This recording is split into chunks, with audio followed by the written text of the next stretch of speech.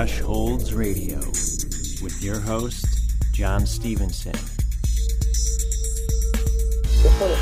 According to UFO activities. And there in the darkness, on the ground, knocking on the walls, something crawling forward.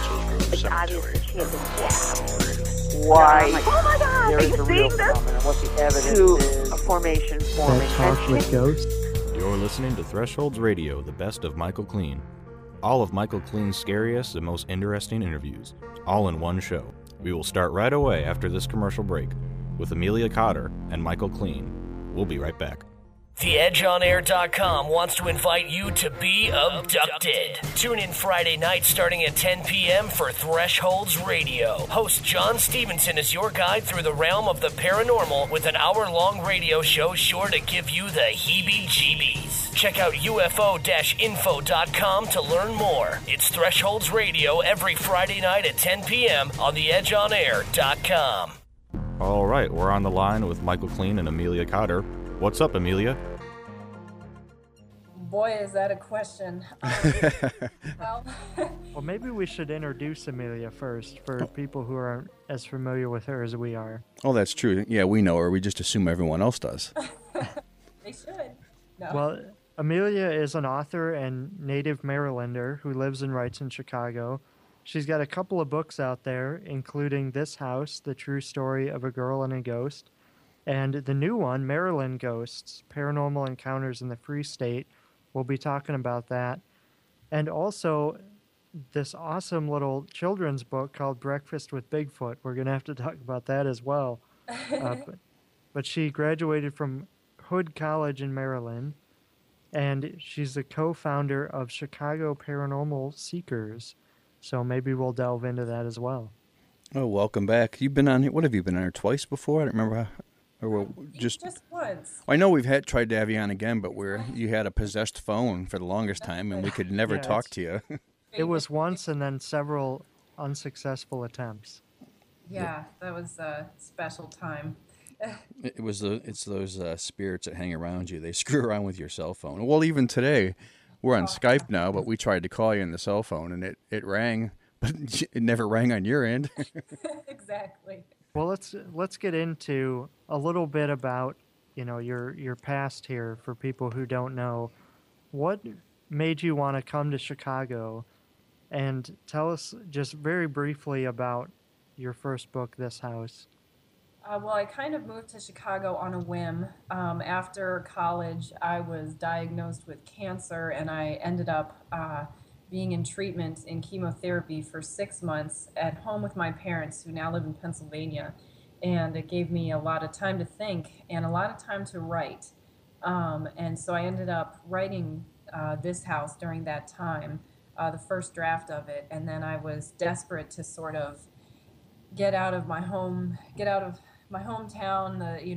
of Pennsylvania as well, and sort of move on to a new place in Chicago. I moved here with a friend, and it ended up, of course, being an absolutely fabulous opportunity for the publishing world and for the ghost hunting world. So that they came together for me really quickly.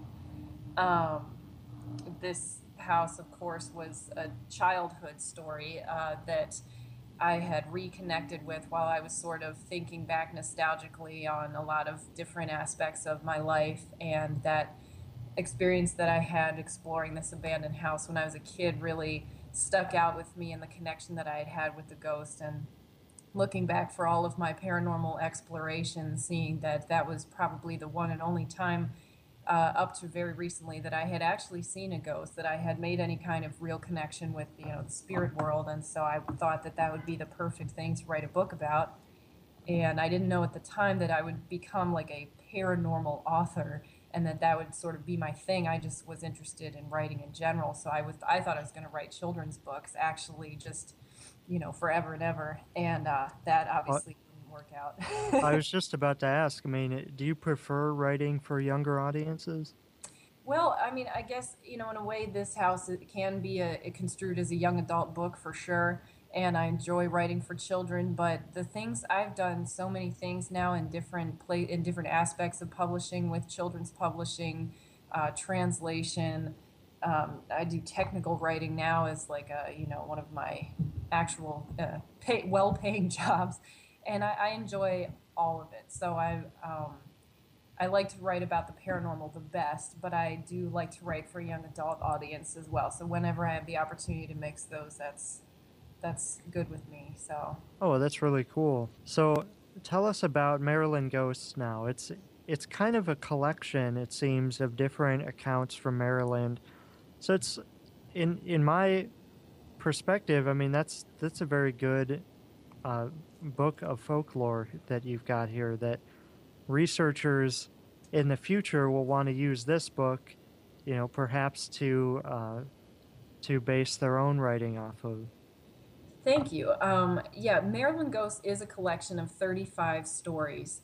What I did was, and you don't have to be from Maryland to enjoy the book, because what I decided to do is, there's a lot of books everywhere from every state and region that do talk about the legends and the folklore, and that's really cool. And of course, I live and breathe on that stuff. But what I really love are ghost stories, people's actual experiences. So, we all know about Resurrection Mary, like we were talking about earlier, but I want to know who's actually seen her and what happened and how they felt. And so looking back in my home state of Maryland and how much I add, there's just an absolute, it's a playground of folklore and history, and it's so amazing. I was like, I've got to reach back, and all the stories I've been told by friends and relatives over the years, I thought I've got to collect these in one place. So it's sort of a mishmash of recounting history and folklore, and then telling people's actual personal experiences and relating those in different ways. I did interviews. I did Facebook message interviews with people. I had people write me handwritten letters that I transcribed. It was a really cool process. And, Ed Akonowitz is a big Maryland writer. He is to Maryland what, Richard Crowe or Ursula Bielski is to Chicago. And, he has collected a lot of the folklore and a lot of stories as well. And so I guess what I'm also doing is like building on his legacy and bringing a new perspective to it, so people's actual authentic personal experiences and not just the legends and the folk tales told over and over again. So, well, you have your own encounter in the book, don't you, at Hood College? Can you tell us a little bit about that? It's funny how I wanted to not focus on my own story since this house was about me, and then I ended up putting a couple of my own in the book anyway. Well, that's okay. Well, those are always the best ones, too, because people believe those because it's you telling your own story. Right. I figured, why not? I had the privilege of working and or living in a lot of these historic places, especially when I went to college and I was out there in, Civil War battlefield country near Antietam and near South Mountain and all these places. And so the house that I lived in at Hood College was a residential house on the street, but it had been reverted into a dormitory. And it was haunted as hell. And it's one of those things that, even though I've always been into the paranormal, it wasn't until later that I really looked back and realized how haunted it was.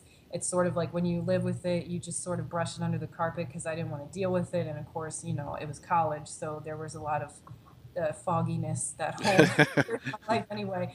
But yeah, I had some very interesting experiences there with a couple of my roommates as well, seeing big, like, floating, I don't want to call them orbs because they weren't light, they were solid, big solid, like almost bowling balls that would hang in the air and sort of hover and vibrate and then shoot down the hallway. Oh, that's cool. Hearing giggling and footsteps and things like that. And we had a roommate that lived upstairs in the attic, and the attic spanned the ceilings of all of our bedrooms, and you would hear all sorts of noises. You would hear people talking in different voices up there. You would hear something that sounded like a person rolling furniture across the floor. It would sound like somebody was bouncing a basketball, but in like 6 places at once. And it was like she either wasn't up there or she was up there by herself. And just things like that. And then, I had a night terror in which I had seen, in which a lady came out of my closet and she hovered at the foot of my bed. And it was it was like a sleep paralysis episode, and she was like growling at me and pointing her finger at me, and it was absolutely the most vivid, terrifying thing I can tell you I've ever seen. I found out in 2009, actually, fast forwarding to a time when my friend Sarah came to visit me in Chicago. She had lived in the German house with me, and she lived in she stayed in the room I stayed in a year after me. She had a dream, a night terror sleep paralysis, where a woman came out of the closet and came and knelt by her bed and was screaming at her. She was dressed the same way. She had long hair. I mean, it was when we conferred that had happened to both of us, it made me glad I was 600 miles away from Maryland. That's kind of creepy. Have you ever tried going back there and to do some research to see if other people have experienced that? Without telling them what you're talking about, just to see if they've experienced things to kind of get that together? Well, my cousin lived there too, because my cousin also studied German when she went to Hood, and she told me that nothing ever happened in the house, and her roommates never reported anything. And I visited, and I actually can't tell you a lot about it because there is research that was uncovered that was actually incredibly fascinating and uncanny, but it's actually going to be a part of a TV segment that I'm going to be doing for the Sci-Fi Channel in the near future, where that is going to be revealed, the research that we did, and looking into the history of this house and finding out why I and a few of my roommates were haunted, but the people who came before me before us and the people who lived in the house after us have never reported any activity. Well, so you're soon to be a movie star. Good thing we got you now. Oh yes. No autographs, please. Hopefully you get a decent part in there. I've know a few things I've done with Mike too. They talk to you for hours and then it goes on air and you're on there for like 2 minutes.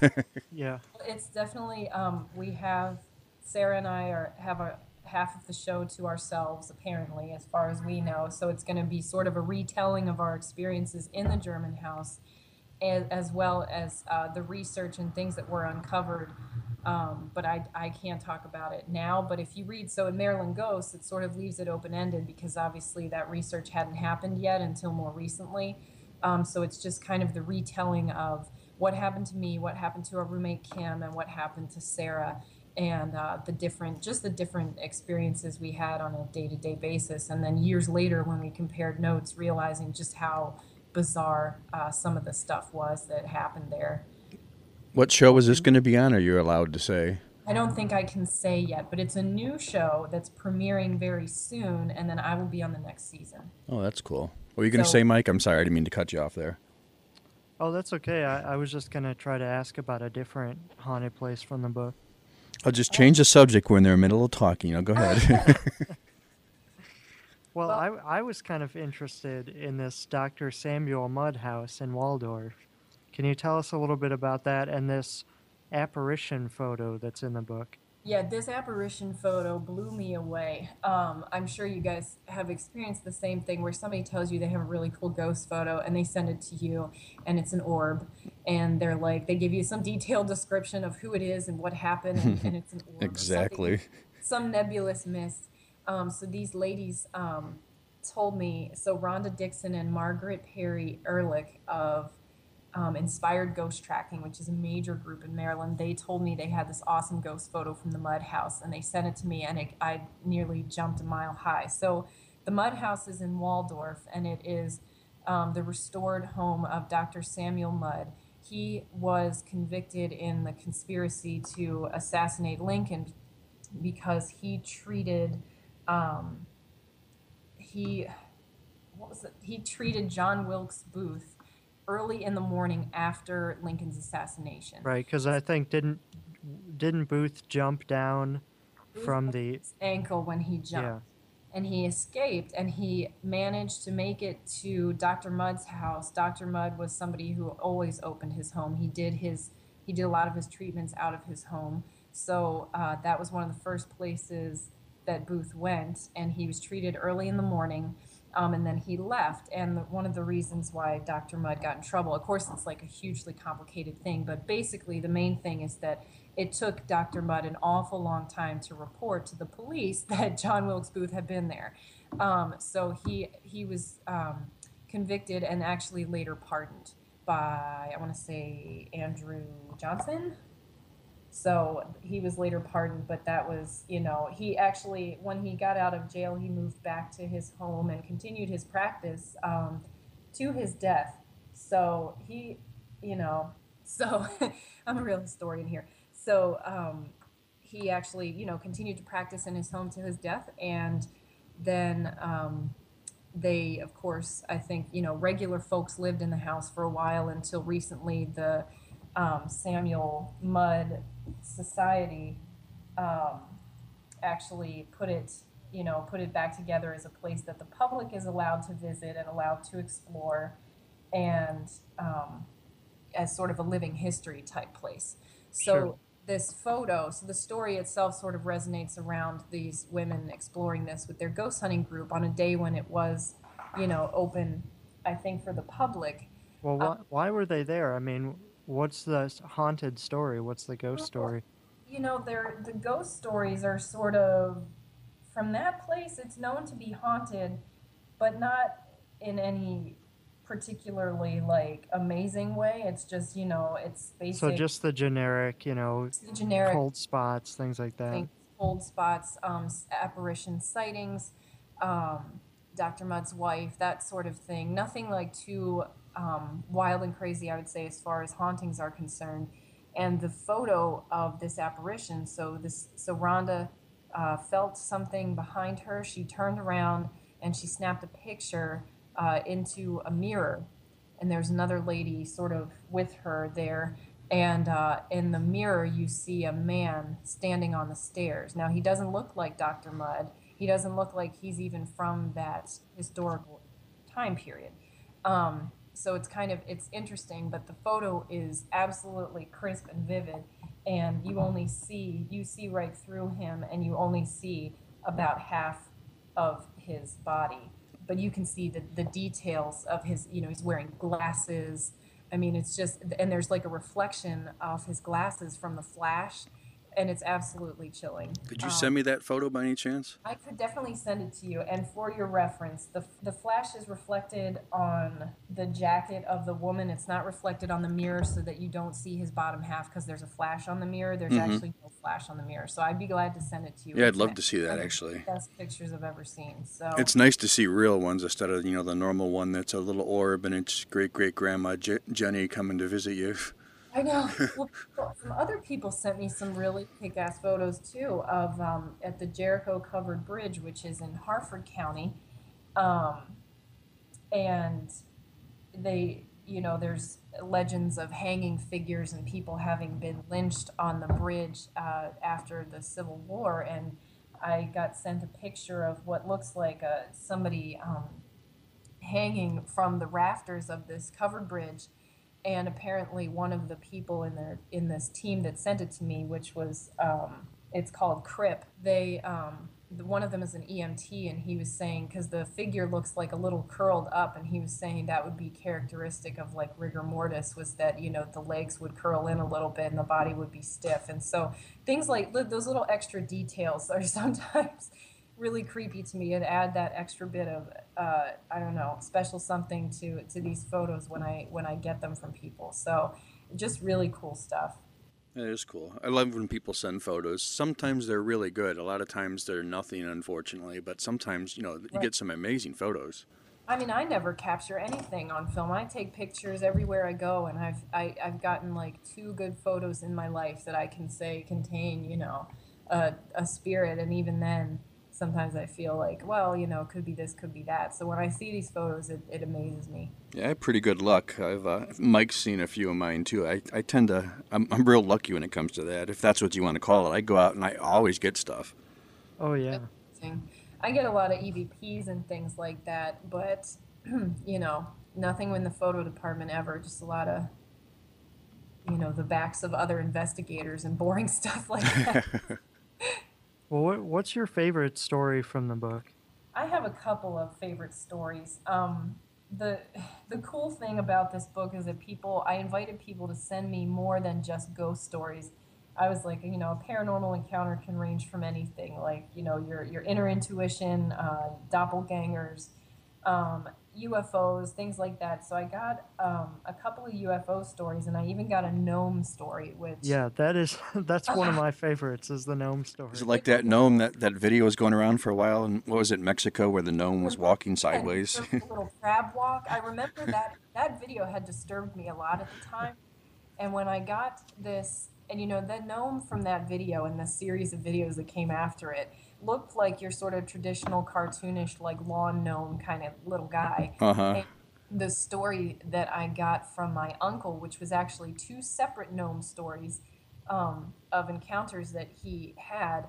Also, these creatures were wearing these sort of, like, he described them as like little Peter Pan clothes. Like, they looked like traditional mythological gnomes from what we understand a gnome to be. Historically, gnomes were thought of in much different ways, sort of earth spirits, cave-dwelling type creatures that protect land and things like that. They weren't always, it was sort of the Germans began the tradition of the lawn gnome with the cone hat and, all that cutesy stuff. And he ended up, he was hunting, actually, with a friend. And were they gnome hunting? They were not gnome but they were in like a deer blind up in a tree. Okay. And he saw the gnome through his scope. They heard a bunch of noise, and they thought a buck was going to walk into view, and he got the gnome on his scope, and he was looking at it, and apparently the gnome, or whatever, this little creature, sensed that something was watching him, and he said it moved so fast that it became a blur, but that the leaves and things around it, rustled up, and it ran down the trail, and then it disappeared. And he turned to his friend that was with him, and his friend was sort of pale, and he was like, what was that? What the heck was all that about? And he was like, you didn't see it? He was like, no, I didn't see anything. I only heard all this noise and saw all this commotion on the ground, but I didn't see anything. And then my uncle told him what he had seen. And, that was, I think that was the end of their hunting expedition. They were sufficiently creeped out.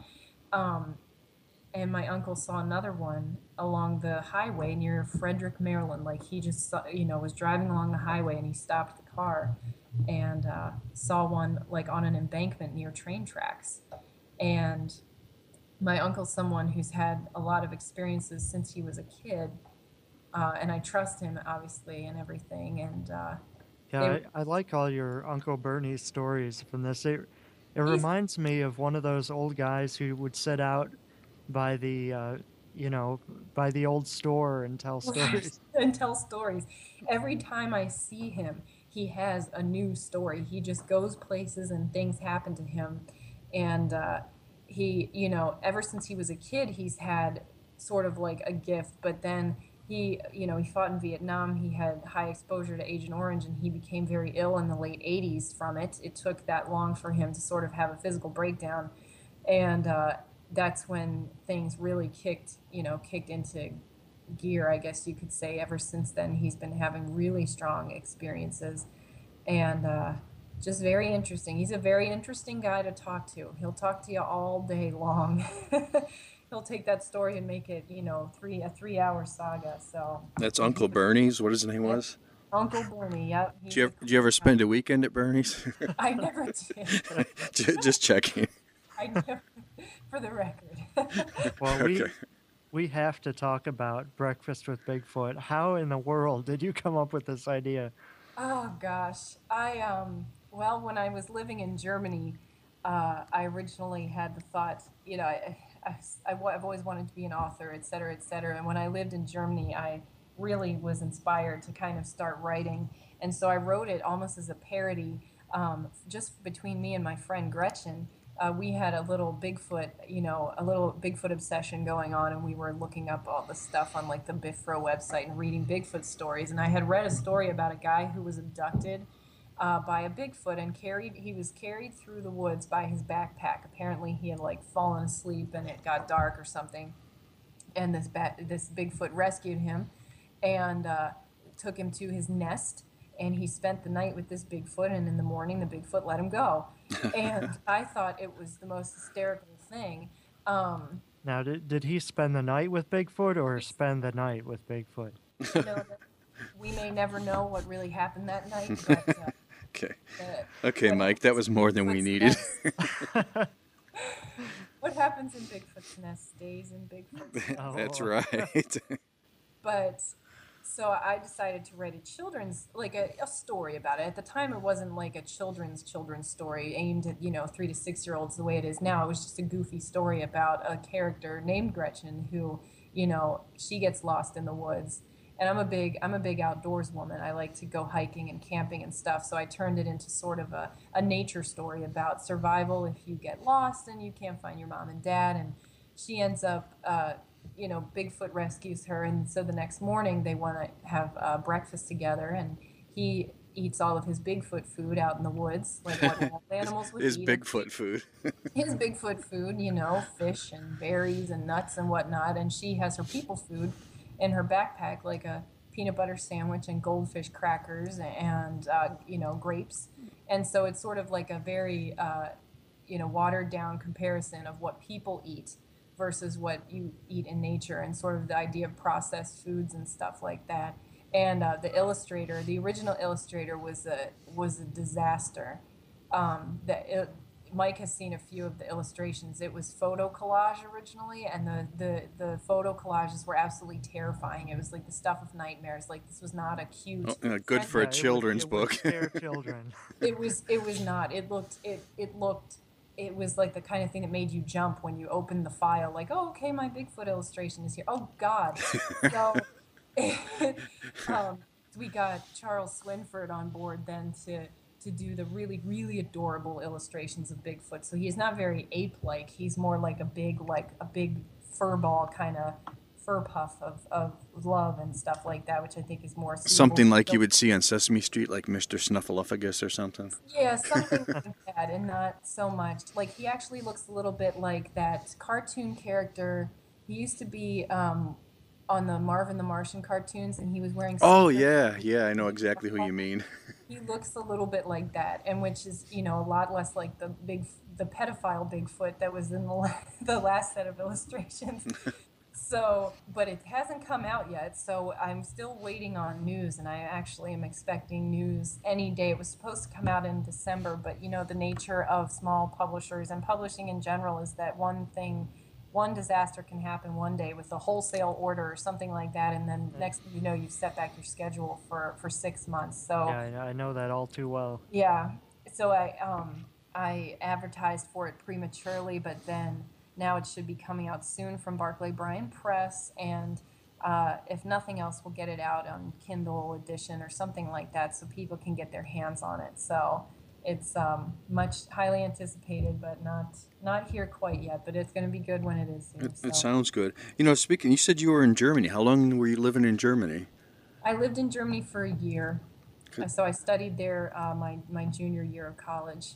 The folklore in Germany is amazing. I mean, have you got any stories from there? Or were you involved in that? Because the history and folklore in Germany is just absolutely amazing. I really, it was interesting because I took a ghost, like a supernatural tour in Heidelberg, where I lived. A lot of students study in Heidelberg. It's a great university.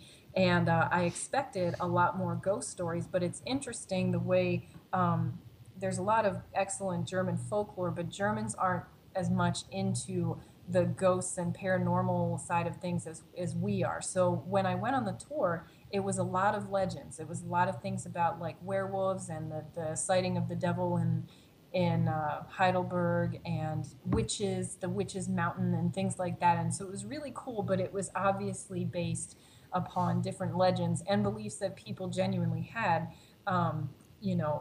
700-800 years ago and things like that. But there were two major sites in Heidelberg that were allegedly haunted. One was a Nazi amphitheater on the top of a hill called Philosophenweg. You would walk up or drive up this really big hill, and Heidelberg was always a liberal city, and so they never wanted to have anything to do with Hitler and World War II and all that. And so the Nazis decided they were going to build a special theater there to try to convince the people that they should, join them and cooperate with their regime. And the Heidelbergians and stuff, they never wanted to have any part of it. They were liberal, they were international, they hated the Nazis. So it fell through, but you have this huge Nazi amphitheater that's built on the top of this hill. and the sort of architecture that they would use to be imposing was horrifying. And it's creepy now. It's all overgrown. The steps and the seats that people would sit on are all covered in grass now, and it's supposed to be haunted. Right behind that, literally, you walk again through a little patch of woods. There's an old cathedral and it was originally like a Celtic church area way back in the day, like 1,500 years ago, and then they built like a cathedral or a monastery over that, which is now also ruins. And so there were all these ruins back there as well, and the whole area is just supposed to be this spiritual place. And I went up there once with a couple friends, and it was actually, there were some people up there, with candles and talking and drinking and stuff, but it was pretty darn creepy. You could feel in the air, and again, like, Germany is a very modern place. It's a very friendly place, and this was one of those places where you could feel that there was something there. So I didn't have any experiences, but it was amazing to see that, and it was a weird place. Wasn't the folklore out there? Isn't there like fairies and trolls and that kind of stuff? Isn't that big in that part of the world? Fairies, trolls, werewolves. Even there's a lot of Bigfoot legends and stuff that originate in Germany. A lot of, where we get our modern ideas of elves and things like that, that comes from that area. A lot more so in Northern Europe, well, further north, Scandinavia and Iceland and places like that. But they do have, the neatest folklore and historical outlook there, with looking back on where they've come from with these sorts of legends and mentalities that people had back in the day. I've always wanted to go out there myself. I thought it'd be amazing. I mean, in America, we got cool stuff, but you go to Europe and places there, their history is, way, way longer than America ever is. Their buildings go back thousands of years. I mean, we don't have anything in Illinois that's 200 years, over 200 years, unless you're talking about the Cahokia Mounds. Right. I mean, there's talk in, because cities are built on top of cities and things like that. In Europe, you hear stories about people seeing the ghosts of just the head and shoulders of someone, because they're actually walking on the street level as it used to be, however many hundreds of years ago when they lived. Oh, that's cool. I never actually heard that. That's actually pretty cool. Yeah, I've heard stories about that. I've heard stories of people having their basements haunted by people because, again, the ground level was so much lower hundreds and hundreds of years ago, because you have all these layers, of course, of building on top of building. So there's a lot of cool stuff to be seen there. So what are your plans now? Are you working with some paranormal groups in Chicago? Yep. My group is the Chicago Paranormal Seekers. We don't take ourselves too seriously. We do open ourselves up to home and business investigations, but we do a lot of exploration at places that are already known to be haunted. A lot of things that we do for our personal satisfaction and knowledge and things like that. So we have a lot of fun. And, I work around with different groups. There's a big network in Chicago, so everyone is friends with everyone. As long as they have matching hats and T-shirts, they're legitimate then. Exactly. We got ourselves our hiking boots. Isn't that the first thing when someone calls you for something? They say their home is haunted, and the first question is, do you have matching hats and T-shirts? Right. Now, what shade of black will you be wearing to my house? Because I want to know if it's. I'm guilty of that. I'm terrible. I wear black on everything I go to. I just always done that, even before I was doing this. I don't know. I like black. Yeah, most of my my clothes are dark. Well, the picture I'm looking at you right now on Skype, very, very black. Oh yeah, very goth. I try to go for the city girl, sophisticated angle, so that people know that I'm legit and not just another face in the crowd. I guess it pays to be pretty when you do this kind of stuff too. So yeah, especially in a field that seems to be dominated by men. Right. It can suck sometimes, and it can also work in my favor. So there's that. But yeah, so I work with this group, and we're all working professionals. So we also do this on our own time, kind of, and we went to Villisca this year already, the Villisca Axe Murder House. That place is great. I went there too. That's some place I've always wanted to go. It was a very sad, disturbing experience. I had ethical reservations about going there last year. I wasn't sure if that was something I wanted to do. It seemed too close to home for me to go spend the night in the house where an entire family and children had been murdered for my entertainment. It's a very sad place. Yeah, I did end up going.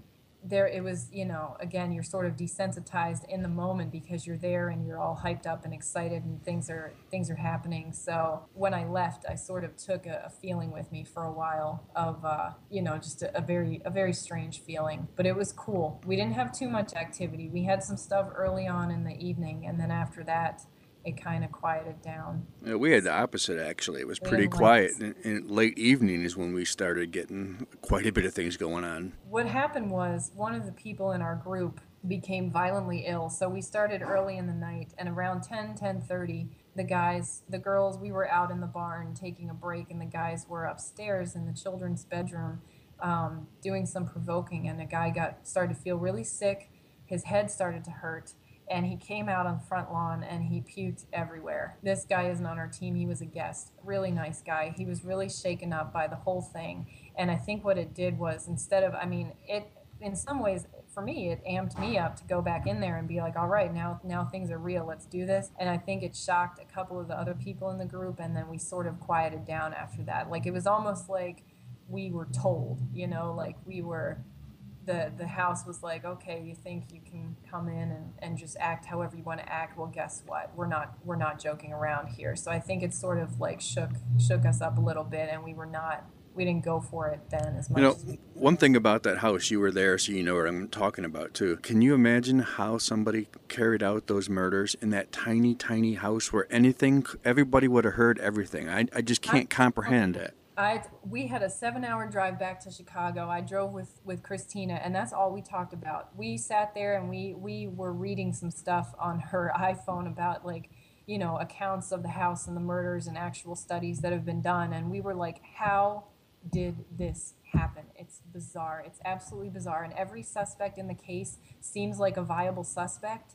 And it's just it's just so strange. It's one of the strangest things. It left me with such a weird feeling. Especially that little closet where they say he hid in upstairs, they think. That tiny, tiny little closet. As soon as you walk out of there, you look to the left and the parents' beds are like 3 foot away, and then you go to the right and the kids are there. And that stairway is tiny and loud. You can't breathe without everybody hearing what's going on. So I know that they surmised that one of the children was awake, but that was the girl who was downstairs. She had like defensive wounds. But yeah, it's just so bizarre. It makes me sick thinking about it, and the fact that there's still axe marks in the wall too. I mean, people lived in this house for like 60 years after this happened, or more, and they covered up some of the axe marks, but then they didn't cover up one or two. I mean, how could you look at that every day? Well, I know after Darwin bought it, he actually put it back how it used to look, because somebody had bought it and modernized it more, and Darwin changed it back to how it used to look back then, so it was authentic. Yeah, right. I heard, and I think this was in a documentary that was made about it, but somebody was interviewed for the documentary who had lived there as a young girl. Her parents rented the house or something, and she said there were still blood stains on the wall. Oh, and they just nice. never, but that's something that you can't really get rid of, unless they just wallpapered over it. Right, there's a deep axe mark in the parents' bedroom that I guess even if you spackled over it or whatever, you could uncover it again, or because some of the axe marks were successfully painted over, but then this one was so deep, I guess when Darwin bought it, he was able to uncover it again. But yeah, the blood stains, everything. I mean, the house is just, it's not right in there. Well, I can't even imagine. I went on an investigation once at a house where a girl had shot herself in the head with a shotgun. That's never nice. Well, the room was fine. They had sufficiently re-wallpapered and everything. You couldn't tell anything happened in there, but just knowing that it did happen was really, it made the hairs stand up, just to know that occurred in that room at some point. Yeah. It's almost like you can still feel the shot, ringing out, you know, like it's that residue that stays back. And so you could feel the almost, I don't know, in some ways you walk into the Velisca house and it's almost like the murders just happened. You can still feel the tension in the air. That place is so, I know I went in there, I was in there myself a few times, and you can just feel something. It's just terrible what happened. I was talking to Darwin's wife about that. I'm like, I don't understand why the children's spirits are still here. And she kind of got tears in her eyes and choked up and couldn't answer. Because that bothers me. I'm like, why in heaven's name are the children's spirits still there? Right, if they're there because they have each other or they don't know where, like, their mom and dad are. Like, I thought about that, too. I was like, you know, what's going on? I just, you know, I hope if they're all there that they're all together, you know. But that's a creepy place. Out of all the places I've been to, that one I actually opened the door, walked in myself, and just got a feeling that I don't know how to describe. It was just the creepiest, weirdest, strange feeling I ever felt. Yeah, it gets you. That place. Ugh. Well, let's take it somewhere a little bit more positive. Well, the show's about this kind of stuff, though. We're finally hitting on the stuff the listeners love. Well, do you have any plans for the future? Do you have any events coming up or anything?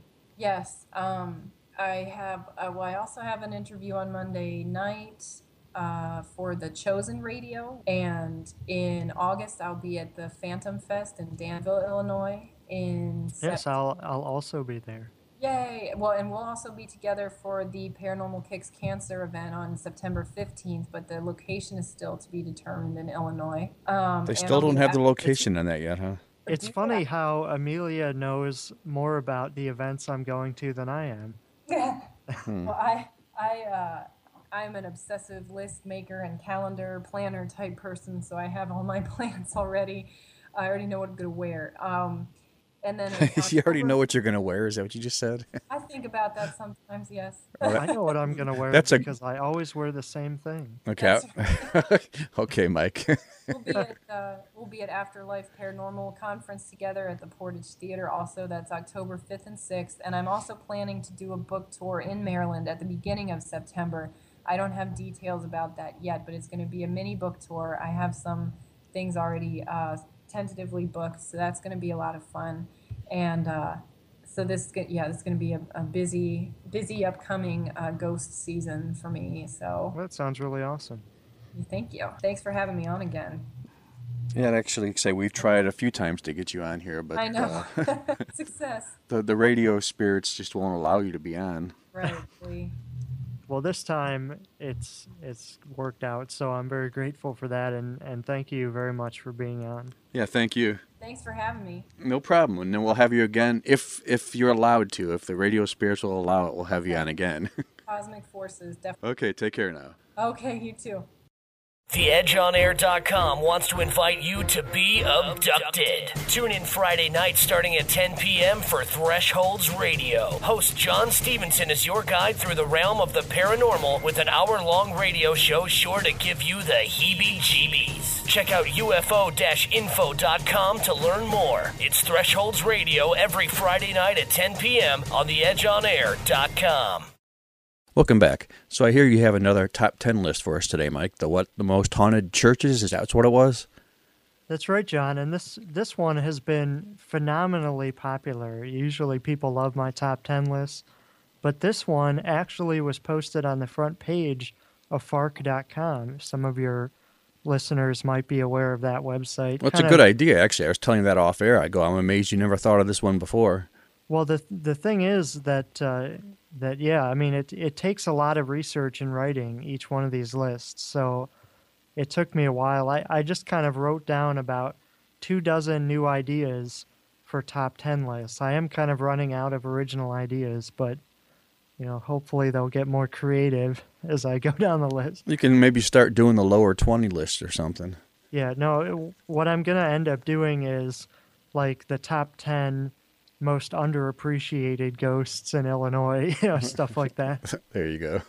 But this is one of the good one. And as a focus of such devotion and reverence, now I found that churches are some of the most haunted places in Illinois, and pretty much every building you could think of, every type of building has been haunted. But churches get a lot of energy concentrated into them. And whether it's a devoted pastor who refuses to leave his flock, a religiously inspired vision, or spirits of the departed that are just drawn to the energy of an active congregation, it's rare to find a church that is devoid of at least one ghostly tale. So these are the top 10 that are most well known in Illinois. At number 10, we have kind of an obscure one. This is Mount Pleasant Church in Claremont, Illinois. That's over by Olney, if anybody knows where that is. This is a relatively new addition to local lore. It's developed its legends within the past few decades. The church closed in 1990, and it's said to be home to a variety of phenomenon. Visitors have reported hearing choirs and footsteps, have witnessed lights emanating from cracks in the door, and there's even rumors of phantom funerals that have taken place at the nearby cemetery. So as of yet, there's very little information that's been confirmed about this location, so it's mostly just kind of rumors. At number 9, we have St. Rita's Church. This is in Chicago, Illinois. A lot of these churches are in Chicago. Now, this particular church is known for one hair-raising event on All Souls Day in the early 1960s. This was witnessed by dozens of parishioners who gathered there to pray, and they saw something in the early evening. This was announced by the organ. The organ began to play by itself. Then suddenly they claimed that 6 robed monks appeared, 3 wearing black and 3 wearing white. The parishioners attempted to flee, but they found the doors of the church were locked. The phantom monks advanced and the organ wailed. Finally, the vision faded as disembodied voices whispered, "Pray for us." Eyewitnesses estimated that this whole incident lasted about 2 minutes. Wow, that's actually pretty cool, and a bunch of people saw that then. Yeah, and it was very intense, and if you read books about Chicago ghost lore, that is an incident that's written about quite frequently. Well, I can imagine that would be pretty freaky. So at number 8 on the list is St. John's Methodist Church. This is in Oak Park, Illinois. Now, this church has a diverse congregation that's heavily oriented towards missionary work, and they believe that all are welcome to come and share in the service. But beneath this outwardly quaint appearance lurk some unusual tales. The basement of the church is said to be particularly active. It is home to the ghost of an old lady and one mischievous phantom who likes to play pranks on visitors. On at least one occasion, several churchgoers were playing pool in the basement when one of the balls disappeared. After looking at all the pockets and on the floor, the ball dropped from the ceiling with a thud. According to the Shadowlands Index of Haunted Places for Illinois, there is a winding set of stairs that leads to a labyrinth-like attic. Many of the rooms are used for storage, but one in particular contains a cryptic message written on the wall in red crayon, which says, "Be kind in God's house." So a lot of kind of stories hidden in the nooks and crannies of that church. Number 7 on the list is St. Benedict Church in Chicago, Illinois. This is one that Ursula Bielski wrote about in her most recent book. St. Benedict Church was built in 1918 to serve the area's German-American residents, and stained glass windows and ornate Stations of the Cross were even imported from Germany. Now, according to Ursula, the church's haunted history can be traced back to its construction when a worker fell from the scaffolding to his death near the altar. Since that time, an apparition of the worker has been seen sitting in the front pews or standing behind the columns in the back of the altar. A janitor has also heard the sound of a kneeler rising and falling as he unlocked the church for early morning mass. That'd be cool if that ghost, they actually would see him up like working in the rafters or something. That would actually be pretty cool, recreating what he used to do. Yeah, well, and St. Benedict Church is really a beautiful church. It has a red brick facade, so it's very nice looking. Now, number 6 is St. Turibius Church. I'm not sure exactly how you pronounce that, but this is another one from Chicago. And it's an old Roman Catholic church on Chicago's southwest side.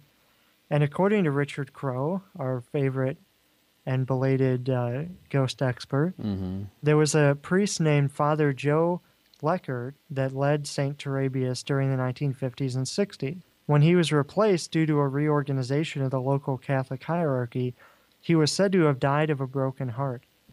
It wasn't long before parishioners whispered that his ghost still lingered. There were whiffs of cigarette smoke, and altar boys had seen the figure of a man wearing a beretta, just like Father Lecker once wore. His ghost has also been seen walking around the other parish buildings in the area. Now, number 5 is the First Methodist Church in Evanston, Illinois. The First Methodist Church was founded in July of 1854, and in its early history it provided leadership for the anti-slavery, temperance, peace, and educational movements. The current building opened in 1911. In 1954, it hosted the Assembly of the World Council of Churches, an organization that works to unify Protestant denominations. The First Methodist Church Sanctuary, completed in 1930, is reportedly haunted by the ghost of an anonymous man dressed in a black business suit. According to the Shadowland Index again, he walks down the side aisle in the sanctuary, coming out from behind one pillar and walking behind the next. But if you look behind the pillar, no one will be there. And no one really knows who this man was or why he might be haunting the church. Now, number 4 is Holy Family Church in Chicago, Illinois. Now, this has kind of an interesting history, too. It was built in the 1850s, and it was one of the only buildings of its kind to survive the Chicago fire. And its very origins were connected to the spiritual. According to Father McCarthy, the church's pastor in 1973, its altar was positioned above a stream that ran under the church, which itself was considered sacred ground by American Indians because of a battle that took place there. Traditionally, divine intervention is credited for preventing the church from being consumed in the Chicago fire, since Holy Family is located only a few blocks from where popular belief asserts the fire started. Additionally, statues of 2 boys holding candles hang high above the altar. These are thought to be representations of the spirits of 2 altar boys that led a priest to a dying woman in need of receiving last rites. Once, Father McCarthy also witnessed a figure standing in the choir loft, although it had been closed to the public for years. Now, this next one is a very fiery tale. This is number 3 on our list. It's the Old First Baptist Church near Collinsville, Illinois. Now, this former Baptist church has a long and tragic history. It survived only one fire to perish in a second. According to legend, locals caught in a furor of anti-German sentiment during World War I attacked and seized a German janitor who had been working at the church and locked him in the basement. Fearful that he might turn them into the sheriff, the mob burnt the church to the ground and blamed the fire on an accident. A new church was built over the old basement, and since that time, visitors have reported seeing shadowy figures, experiencing cold spots and uneasiness, and hearing disembodied footsteps. Additionally, items have gone missing and unseen hands have left bruises on members of the congregation. Now, this church held an annual haunted house, but it burned down under mysterious circumstances in October of 2003. So quite a very haunted place. That's an interesting one, yeah. Now, the number 2 church on our list is one that some of you probably have been waiting to hear. This was the Beverly Unitarian Church in Beverly, Illinois. This is also known as the Irish Castle. You might be familiar with that. It's one of the most haunted places in Chicago, and it's host to a bunch of different phenomenon that usually manifests in the wintertime. Built in 1886, the Irish Castle changed hands several times until finally becoming a church in 1959. It was then that the ghost stories began to be told. Parishioners describe encounters with the ghost of a young girl who is believed to have died in the 1890s during an influenza outbreak while the building was used as a school for girls. An older woman wearing a red outfit has been seen at weddings and other church receptions and events. Muffled conversation, laughter, and the clatter of glasses and tableware is also occasionally heard. Additionally, the ghost of a lady has been seen tending the garden behind the church. So let's go through 10 through 9 real briefly, and then we'll see the top haunted church in Illinois. Number 10 was Mount Pleasant Church in Claremont. Number 9 was St. Rita's Church in Chicago. Number 8 was St. John's Methodist Church in Oak Park. Number 7 was St. Benedict Church in Chicago. Number 6 was St. Turabius Church in Chicago. Number 5 was the First Methodist Church in Evanston. Number 4 was Holy Family Church in Chicago, Illinois. Number 3 was the Old First Baptist Church. That's the one that burnt to the ground. Number 2 was the Old Irish Castle, the Beverly Unitarian Church. And the number 1 most haunted church in Illinois, can you guess it? No. Well, the number 1 is St. James Sag Church in Vermont, Illinois. I've been there a couple times, but I've never been able to get in. Oh, yeah. Well, they're very protective of it because it's been vandalized many times. But there's so many different legends surrounding this place. It sits on a bluff overlooking the juncture of the Chicago Sanitary and Ship Canal and the Calumet-Sag Channel. The church and cemetery of distant origins. One burial can be traced to 1818. That's the year that Illinois became a state.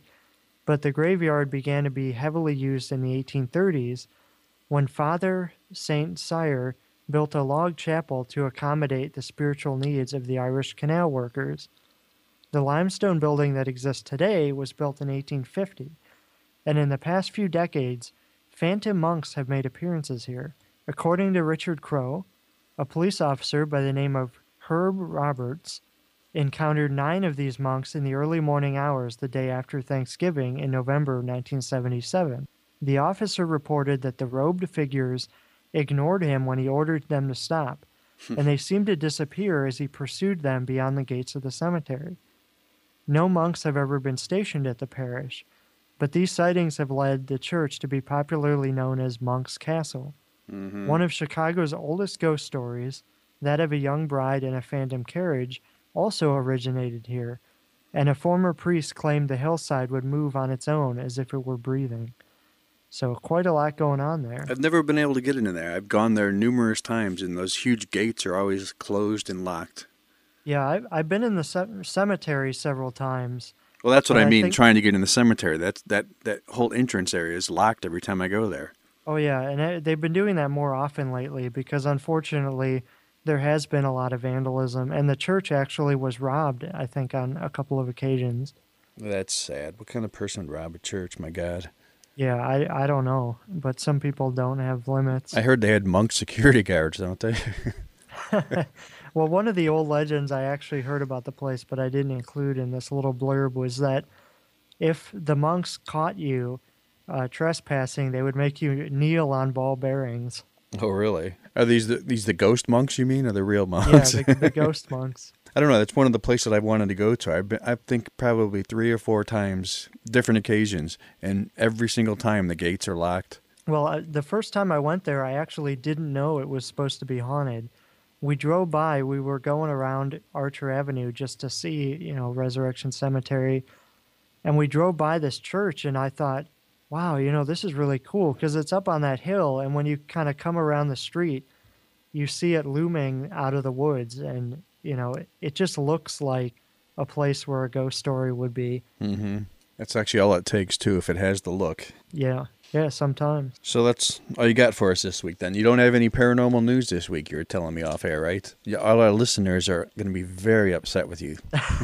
Well, hopefully they'll forgive me, but the big news item we already talked about, which was the death of Richard Crowe. That's sad, too. I mean, my gosh, when you think of ghost stories, you think of paranormal, anything with Chicago, Richard. Yeah. I mean, you quoted Richard, 2 or 3 times just in this one little thing here. Oh, yeah. His research has really been invaluable. And like I said earlier, I mean, he was there when a lot of these stories got started. I mean, he was the original guy who put the information out there. You know what I can foresee in, another 5, 10, 20 years or something? The Richard Crowe story goes to where, down the line, people are going to be like, on Resurrection Cemetery, we saw the outline of this man thought to be Richard Crowe. Think about it, because that's how legends start. Yeah. I bet, down the line, people are going to be talking about that. Well, if anything, I can imagine at Chet's Melody Lounge, they're going to be saying people see him coming into the bar. Mm-hmm. Is that the place where Resurrection Mary's supposed to go to? Is that place? Yeah. And I've been told that the place is haunted in its own right, that there might be other ghosts in there, but it's right across the street from Resurrection Cemetery. So Resurrection Mary was supposed to have been there a couple of times. She goes and gets a bite to eat, has a drink. Yeah. Well, the sign out front, it says, eat, drink, and see Mary. Oh, that's cute. Yeah. I love Okay. it. Well, I guess that's it for this week then. And like I said, our poor fans aren't going to get the news. They're going to be very disappointed now. Well, next week, hopefully, we'll have something really good. Well, not hopefully. Next week we will have something really good, is what you meant to say. Yes, of course. Okay. I'll talk to you then. Okay. Talk to you later, Mike. TheEdgeOnAir.com wants to invite you to be abducted. Tune in Friday night starting at 10 p.m. for Thresholds Radio. Host John Stevenson is your guide through the realm of the paranormal with an hour-long radio show sure to give you the heebie-jeebies. Check out UFO-info.com to learn more. It's Thresholds Radio every Friday night at 10 p.m. on TheEdgeOnAir.com. Welcome back to Thresholds into Other Realms. With us right now, we have Michael Kleen, and today Michael has another special guest with him. How you doing today, Mike? Hey, John, I'm doing great. Thanks for having me on once again. Yes, today we have joining with us Scott Kelly, who is the owner of Ashmore Estates, outside of a little town called Ashmore in east central Illinois. And for those of you who don't know, a lot of you probably saw the Ghost Adventures episode, but if you didn't, Ashmore Estates was actually featured on the season premiere of Ghost Adventures this year, so very exciting. It's also going to be featured in a Booth Brothers production, Children of the Grave 2, after many years of production, and that should be out hopefully very soon. So we're very glad that Scott could join us, and he's going to tell us a little bit about Ashmore Estates and some of the strange things that have gone on there over the years. Scott, how have you been lately? I'm doing great, Mike. Good to talk to you again. Great. For our listeners now, a lot of them may have heard of Ashmore Estates, but they don't know very much about yourself. Can you tell us sort of a little bit about your background, how you got into haunted attractions, and what attracted you to the building originally? Well, I've been doing haunted attractions most of my life, and we had done a haunted attraction at an Amish park around here, and had about 100 actors at it. And the people said that they didn't need our help anymore, so I was looking for another place to hold a haunted attraction. I checked a bunch of different places around this area, just to make sure that everybody knows haunted attraction is like the Halloween haunted house you go to. Right. And corn mazes and things of that nature. But I was looking for a place to hold our haunted attraction, and I tried a bunch of different places, and I wasn't being real successful at finding a place. And I knew about Ashmore Estates, and the thought had crossed my mind years before that would make an awesome haunted house, because the place is already really creepy looking, and it just has an air about it that everybody already thought that the place was haunted and scary. So we're better to make a haunted attraction, and I was able to purchase it from the person who was owning it. Oh, great. And can you give us a little bit of a history of the building itself? The building was built in 1960 as the Coles County Poor Farm Almshouse. Mm-hmm. And an almshouse is a place where the county was able to do their alms for the poor. So it was welfare before there was welfare. And it housed, I think in discussing it, I think we've found that it's housed as many as, the buildings on the property have housed as many as like 53 people. But this one, I've heard that it's housed as many as about 40. And that was the intent of this building. It was built to be a place that people could live at who didn't have a way of making a living, or people who had mental conditions and didn't have anybody to care for them, or they were already not in a hospital or something like that. And after the Poor Farm closed, it was a facility for people, I would say, for developmental disabilities. Would you think that's an accurate description? Yeah, the building was what would have been at the time considered a mental institution, and a psychiatric ward or hospital on a small scale, as I just found out recently that it actually had been a psychiatric hospital for a little while. Mm-hmm. But yeah, that's basically in the last part of its life, which was as a mental institution, it was a intermediate care facility for the developmentally disabled, or an ICFDD, and those still exist today. They're just a lot smaller than this. This building was meant to house about 47 people as an ICFDD. They had added on to the original building to put in an elevator and to expand and make more rooms. Mm-hmm. So you initially bought this just for a Halloween attraction kind of thing, like the Funhouse kind of thing, right? That's what I do. Is I do Halloween haunted attractions, and that was the purpose I bought it. And when I bought it, I didn't really know that there was I really didn't follow the paranormal industry at all. Right. Didn't know anything about it, and as soon as I had bought it, I had all these people coming and asking me if they could investigate the place. And my spiritual belief doesn't have me believing that the place would be haunted. And I kind of was of the impression that I wasn't going to allow people to do that. But after some soul searching, I figured out that the people who are doing this are just trying to find out what's going on. So I changed my mind and let people come out to do paranormal investigations. Because the place is pretty well known for that. You had no idea when you were buying it that you didn't have to make it haunted. It already was.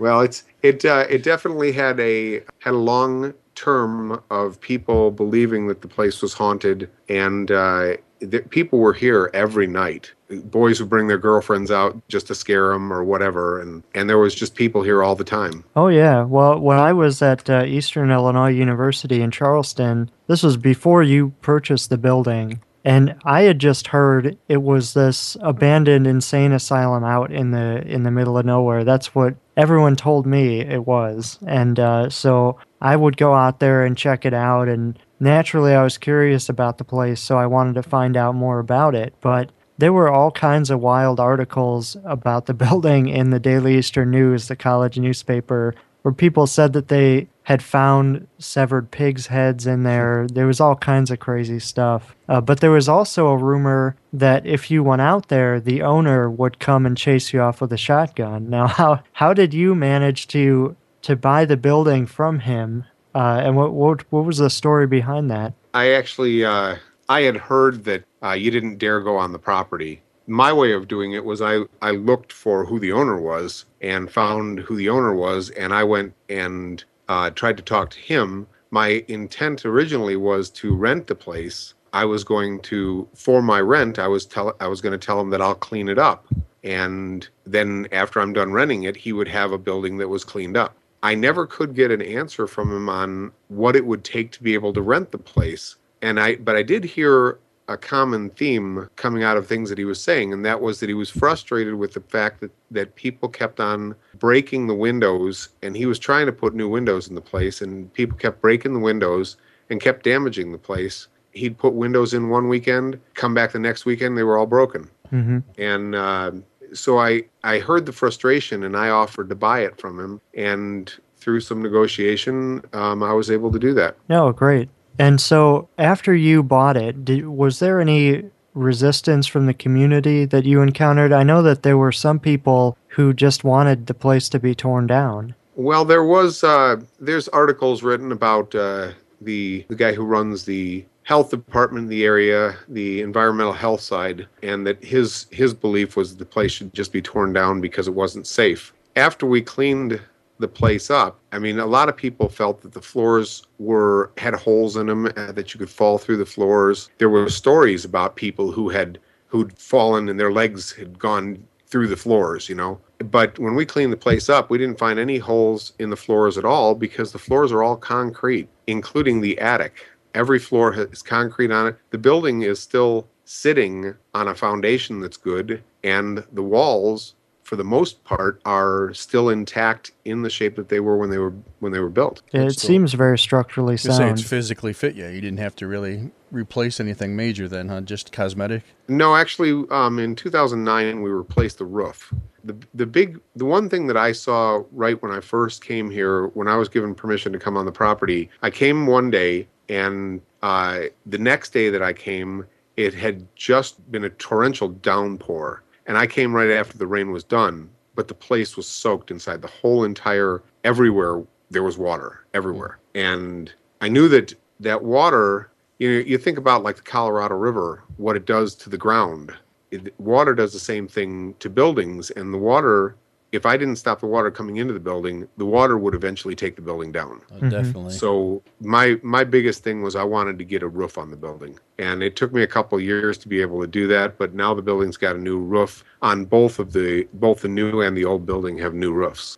On the paranormal side, I know you said you don't really believe in that kind of stuff, but there's always groups in and out of there. Has anybody found anything that you would consider personally to be credible, something you would believe in, or have you not seen anything yourself yet? Well, I just don't believe that it's what people say it is. Okay, that's all. I don't believe that the explanation that's given to it by paranormal investigators is the only possibility. And my own personal beliefs have me, I guess I'm just a massive skeptic, okay? Well, that's good, though. That's actually, because some people are just the opposite. The slightest little noise, and they instantly go, oh, my God, it's a ghost. And it's not. You got to use your brain, think things through. Right, and usually I can identify what the source of a noise is at night.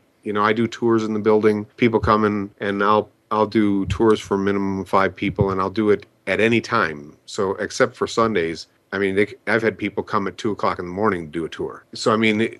And the place is like a movie set. So, I mean, people come here because they watch horror movies and they want to go see a place that could be the set of a horror movie. And this is that kind of a place. So what are the ghosts that people say are in there? I know there's been some psychics who have gone through and said that there was a specific entity there. But, I mean, generally, what are some of the personalities that have been placed onto people that have been seen in the building? Well, I usually don't answer that kind of question because I feel like that takes away. If people are doing a scientific approach to paranormal investigation, you don't want to lead them as to what they'll find or guess what they'll find. Mm-hmm. That's actually quite true.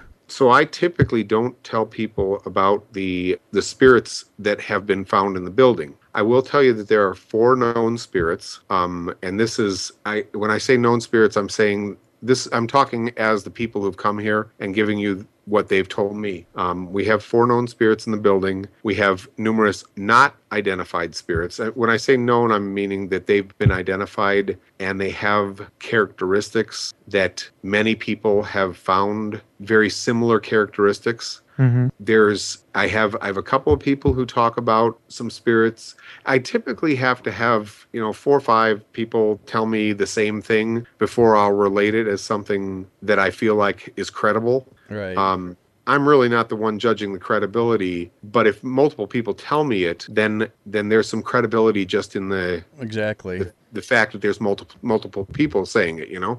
That's about all you have to go by, actually, in something like this, unless somebody gets one of those amazing photos. Otherwise, all you can go by is what people tell you. And if they all correspond and these people don't all know each other, then you got to think twice about it. Yeah, well, I've had multiple things happen that would have freaked other people out in the building. They've happened to me. But because I don't put it down to being something that's scary or something that's haunted, something that's out of my control, something that'll get me, since I don't put it down to that, the building doesn't bother me at all. I've heard footsteps in the building that were clear and concise. I mean, from my point of view, I thought somebody was walking there.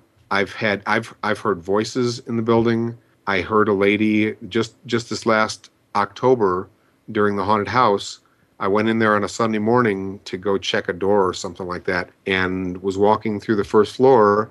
And I heard, it sounded like somebody was in a room next to me. I heard a lady speak a sentence. I couldn't recognize anything that she said, but it's kind of like if you hear somebody in the other room and you're not listening to their conversation. It was like that. It's kind of convincing, though, if you're the only one in there. That's not just the wind. I wonder how much our minds play tricks on us. Okay. That's true. As a kid, I had my fears about going into my basement. And dang it, if anything that happened while I was in the basement wouldn't get blamed on that fear, Right. So I think that we all when we come to Ashmore Estates, we all come here with our preconceived notions of what things are. And if you come here and you don't have a lot of knowledge about how the world works, then you will assign noises one of your fears, So I've had a lot of people investigate the building. I've had 43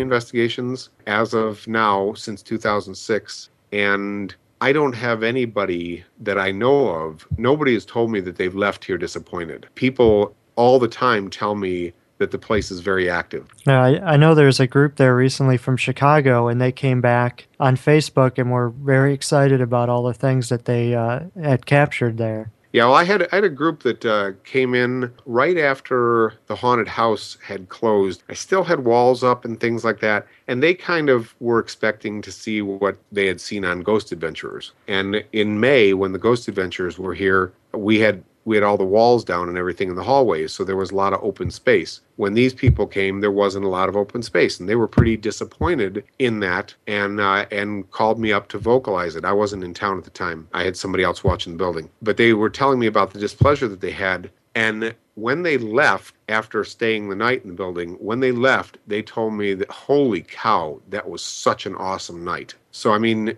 none of this is me. I don't do any of this. This is stuff that people see when they go in the building. So I don't have to do any hype about this. All I do is rent the building. No, these things hype themselves too, especially with some of these ghost researchers. Not all of them, but some of them, like I say, the slightest little noise, and it's instantly a ghost, and they tend to get all excited, and one thing leads to another. Well, you know, everybody, if you had watched the Ghost Adventurer show, in the trailer and in the real 42-minute show, Zach was sitting in the hallway, and he says that he heard a real big bang and he flew backwards in his chair. I did find that the room that he said the noise came from, part of the ceiling had fallen in that room. And it hadn't fallen before he was there. It fell while he was there. Zach really did get scared by something happening in the building. The people now, when they had reenactments in the show, those were all your actors, correct? They From were. the haunted house. They were. We have a great group of people who do haunting with us. We have a loyal group of 20 or 30 actors that come back to us every year, and they help us design it. They help us build it. They make props and everything like that. And so we give them the opportunity to be in anything that's filmed. We asked the Ghost Adventurers if they needed actors to play the dramatizations, and they said yes. And when they left, they told us they'd never had anybody give them that kind of support before. But we had like 10 actors, and we had a makeup crew here. And so just about all of the dramatization actors were the Haunting of Elsinore or Ashmore Estates actors. Oh, that's cool. Yeah, they had a lot of fun. And we then had a large party at Buffalo Wild Wings, and we asked them to turn all the TVs on to the show in advance, and we told them we were coming. And so all the big screen TVs in the Buffalo Wild Wings were on the show, and it was really fun because there was about 100 people there watching. Wow, that's great. I wish I could have gone to that. I had a little viewing party of my own, and my living room was packed with people. I think That's cool. That show got a lot of people excited because finally they came to Illinois. They've done a lot of other states. For some reason, they've avoided Illinois until now. And of all the places, they went to Ashmore State. So I think that's very cool. Well, you know, what's funny is they had actually called me 2 years before that. They called me in October. They said they were coming through this area and they'd like to stop here. And I told them, you know, I don't know that I can do that because they want to come in on a Friday and Saturday. And I'm like, I've got my haunted attraction running right now. I can't do that. And they said, no problem. We'll get in touch with you in the future. And something that happened that I didn't know about was a cousin of mine is David Schrader. And David Schrader is pretty well known in the paranormal community. He does a radio show also. His Darkness on the Edge of Town. And as a matter of fact, Mike, you and I have been on that. He's good friends with Zach and with Jeff Ballinger. They did Paranormal Challenge together. David Schrader was one of the 3 people in that. So David had asked them if they would like to come out here, and he said, I've got a cousin that's got a place, and would you guys like to try it? They called me up, and we made arrangements, and they came out, and it was, I think that they are fantastic editors. I think Zach is a genius at the way that he edits. He definitely makes a show that people want to watch. Yeah, that's certainly true. So you're happy then with the way the show came out? You thought everything went well? Yeah, for me, I mean, from looking at it from my point of view, I'm looking to get more people to know about the place, and I've had a heck of a lot of people come to investigate because of the Ghost Adventurers show. I had 3 phone calls during the show. I'm sure the TV does wonders. Yeah. It's such a large audience, and I guess this was episode 1 of season 5, so they've been doing it for a while. They know what they're doing. Yeah, and now this is there's another exciting opportunity for Ashmore States to be in a show, right? The Booth brothers are finally going to come out with this Children of the Grave 2, and it's going to exclusively feature Ashmore States. Is that correct? No, it's not going to exclusively feature us. Christopher told me that we'd get about 30 minutes of it. Oh, okay. It's an hour. Well, if you think about Ghost Adventures, they were about 42 to 46 minutes. Mm-hmm. So out of an hour show, there's time in there for commercials. And the Booth Brothers shows are usually about an hour and a half long. So we'll get about a third of the show will be Ashmore Estates. It's called Children of the Grave 2. You can look up Booth Brothers and Children of the Grave 2. There's a lot of hype running around about that right now. The Booth Brothers, really nice guys. Christopher St. Booth and Philip Adrian Booth. Both guys are real nice. Kind of an interesting twist because they look like cowboys, but when they speak, they've got British accents. British cowboys, Yeah. Okay. You don't see that British very often. cowboys. Yes, British cowboys. And they've been here twice, actually. And actually, Philip is married to a lady that he met here. Ivana he met her here the first time that they came. Oh, I didn't realize that before. She was friends with me on Facebook. This is now getting into kind of personal stuff, but she was friends with me on Facebook from my own writing. I guess that she had liked that years ago, and I didn't know that she was from Illinois. I thought they met out in LA or something. Actually, I don't think she's from Illinois. I think she's from Missouri, but she had liked Ashmore Estates, and I guess she came out here to be a helper when they came out here, and that's when Philip and Ivana met each other. Huh. That's interesting. Well, what is some of the... I know you must have had a lot of people tell you some crazy stories over the years of things that happened to them. What are some of the most interesting that you've heard? Oh, wow. Some of the most interesting stories of people. There's so many. I'm sure there is, actually. And I don't want to... The problem is that kind of is leading for people who would come in the future. Oh, okay. That's understandable. And I don't know why it is, but I just have this break that goes on. I don't want to talk about that. But we've had, I'll tell you, we had one of my actors was on the 3rd floor, and this was 2 or 3 years ago, and he was trying to fix a switch on a prop that shot air at people's feet. We have about 65 actors in the building. We had at that time about 65 actors in the building. And he noticed that somebody was standing next to him. He saw their feet. He's looking down and he saw their feet. And so he looked back at the switch, was playing with it a little more, looked back and the feet were gone. And he turned all the way around and there was nobody around him. And he just absolutely freaked. And he was on the 3rd floor. He had to go across the building and down the stairway on the other side to come out to us. And he was visibly shaken. I've seen that happen to a number of people. The night that the Booth Brothers were here doing an investigation, we had a group, International or ISPI, Julie Velasquez's group was here. And there was a lady named Sherry that was here. And she was walking down the 1st floor hallway and she saw my cat come out of one of the side rooms. And she wasn't really paying much attention to the cat. She was looking at something else. But she did look at the cat and saw the cat was looking back up at the doorway that the cat had just come out of. When she looked at the doorway, somebody bent out and looked right at her. And when she came upstairs, she was visibly shaken. I've heard people say that person looked white as a ghost. Well, she actually did. That's pretty cool. I want to get out that way. I told Mike before I'd love to go out there and check that place out. We could even record live for the radio if I make it out there too. Well, we could do something like that. If I can get Mike's afraid of this kind of stuff. If you're talking about Mike Kleen, he's not afraid of this building. Yeah. I'm always kidding, Mike.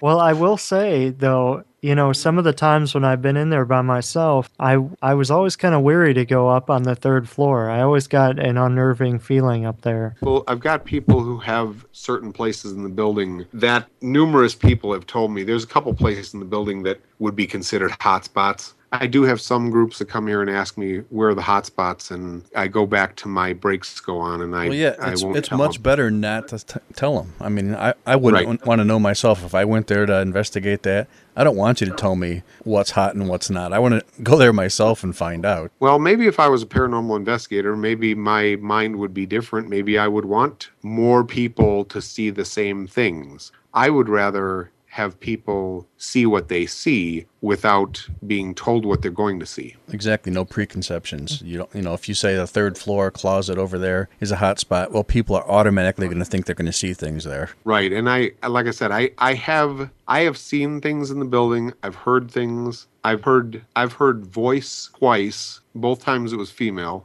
not necessarily talking to me. But there is YouTube videos you can see of what people have put up about Ashmore Estates. And there's, like I said, there's 43 groups that have come out here. So there's lots of people who've investigated here. And as far as I know, everybody's been real happy with it. We're going to have to check it out, Mike. We're going to have to go up there, and we'll record for the show, Sure. too. Well, let's talk about the haunted attraction. What kind of themes have you done? And are you planning on a new theme this year? I know every year you try to do something different. We do. We've 2006, the first year. You were there. Actually, I got you recorded the thing for it. You're the only one who video recorded it. I appreciate that. The first year we were Ashmore Estates Asylum because everybody believed that Ashmore Estates had been an insane asylum, which is not really part of its history. It was a mental institution, but not an insane asylum. There is quite a difference between the two. This building, after it was a poor farm almshouse, this building then became basically a care facility for people with mental disabilities.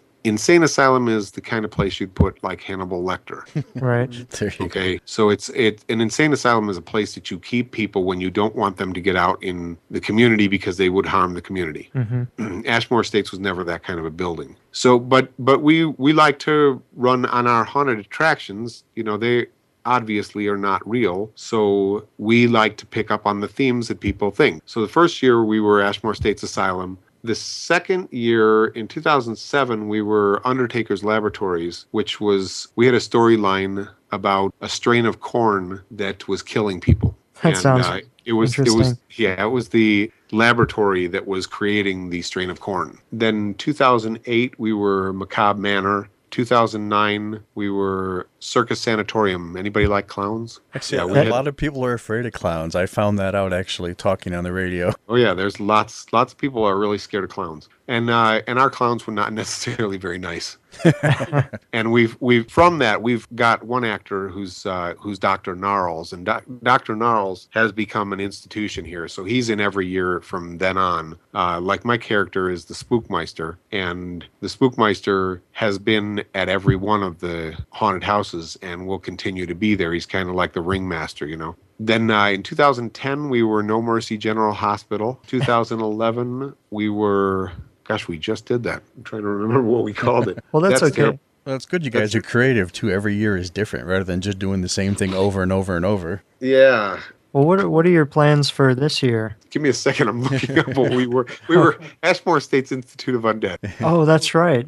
And like when we did Circus Sanatorium, when we came up with Dr. Gnarls, that we had a place called Gnarl Clinic, and in this, we try to pick on one of the local businesses here, and we make them some part of our haunt.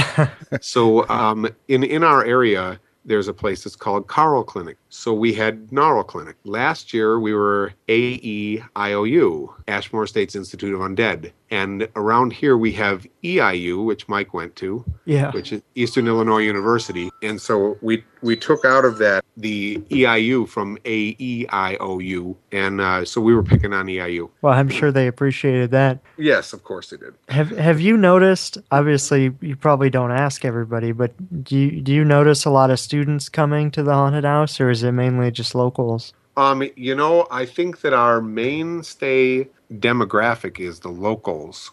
They're the ones who come, and people come from, they're not necessarily all local. We get people we're in Central Illinois. We're the largest haunted house in Central Illinois. We get people from St. Louis, Terre Haute, Indianapolis, and Chicago, and anywhere in between, Joliet, Kankakee, and I guess even Rockford. Oh yeah, I'm sure. Well, sounds like you got an amazing haunted house there, though. I mean, what you said, 60 actors or so. This isn't just one of those normal ones. Right. Ashmore Estates is 15,000 square feet. That's a big building, and it's 3 floors. You don't want to come here if you're in a wheelchair because we don't have wheelchair access. You do stairs in our haunted house. You have to walk up to the 3rd floor and walk down from the 3rd floor and do the 2nd floor in between, Yeah, unfortunately, someone smashed the elevator a long time ago. Well, the elevator, people took everything out of the building, so there's no copper wiring in the building or anything like that. It was all stolen from the building. I know there was a lot of illicit graffiti too that had to be painted over when you moved in there. There is, and we had a outstanding graphic artist that came in, and he did a number of awesome murals in our building, and you can see some of those murals on our website, ashmoreestates.net. Now, I know you had other events there. What other kind of events? You got flashlight tours, you had some overnight things. Right. And actually, I'm in the process of working I'm putting together a documentary on the history of the building. Mm-hmm. And just yesterday talked to a group that had done a music video in the building, and I was asking them if they would like to score the documentary. So the group's name was RECKED, W-R-E-C-K-E-D, and RECKED actually wrote a song for Ashmore Estates, and it's called Mind's Eye. And they are from Chicago, right? They're from Chicago, and they're a heavy metal band. And the song that they did inside of Ashmore Estates is Enemy. You can Google that also, Wrecked and Enemy, and you will find the video that they did at Ashmore Estates. My totally unbiased opinion of this documentary is that it's going to be really good. I know the writer. The documentary, is excellent. Did you write it, Mike? Yeah, I did. Somehow I got that feeling. Yeah, Mike and I just met a couple days ago to talk about it. Yeah, it's going to be a great project. And I think hopefully now that all this attention has been brought to the place by Ghost Adventures and by the Booth Brothers and other interviews like with our radio show, I think this year is going to be a banner year for the haunted house. It should be too. Plus, I definitely plan on going out there. You're coming with me. Good. We're gonna we'll do a recording out there, a live show or something. Yeah, you should do a road trip. Come out here. Yeah, definitely. I'd like to make it in Halloween time too, when you have your haunted house going. Yeah, now during Halloween, it's hard to get in here to do paranormal investigations. Well, no, I don't mean for an investigation. I mean just as a patron to come by and see your haunted house. Right. Well, we have a lot of people who come out the last weekend before Halloween is usually our busiest weekend. Well, we had last October, I did a haunted tour down in Coles County, and we stopped by Ashmore Estates. I think we had about 70 people.